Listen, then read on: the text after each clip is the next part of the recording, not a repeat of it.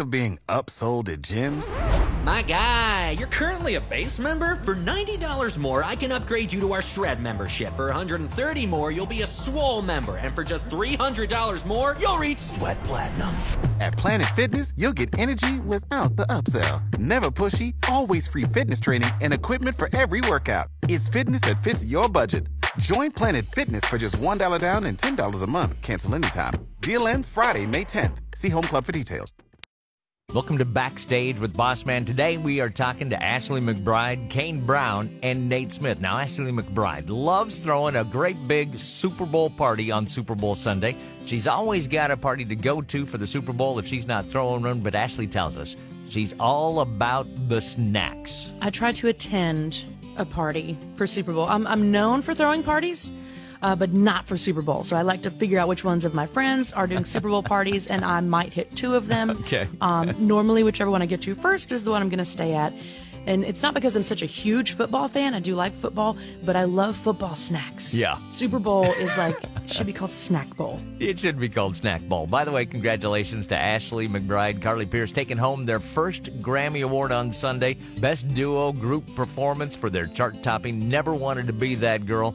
The two also co-wrote that song. Now, Kane Brown is trying to break into acting. He says he's working with Leonardo DiCaprio's former manager in hopes of getting acting roles. Kane jokes that he will take the role of a garbage boy if it helps him break into show business. I've been working with Jennifer Davidson, which is was Leonardo DiCaprio's manager. Yeah. So we've been trying to get roles, and she's been really excited about it. But I've always wanted to kind of get into acting. I'm a huge movie fanatic. I think the hardest part is just whenever they ask me what type of movie do you want to be in, it's like, I don't know.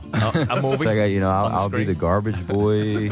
I'll do whatever I have to do to get in and just see how it works, because I feel like, I can be on stage and I can do all this, but I think it's going to be a little bit, I might be able to turn it on. I don't know, but I feel like it'll be a little bit different once they put you in the room and say action. But I will say I'm really good at remembering my lines. There you go. Nate Smith is sharing with us how he got started on his musical journey, singing and playing the guitar. He says he started playing songs for his church youth group, and that kind of started everything. My mom kept us in church, growing up, for years and years, and I always liked music, and I liked the sound of worship music and everything. So my youth pastor asked if I wanted to, because he knew I already played guitar.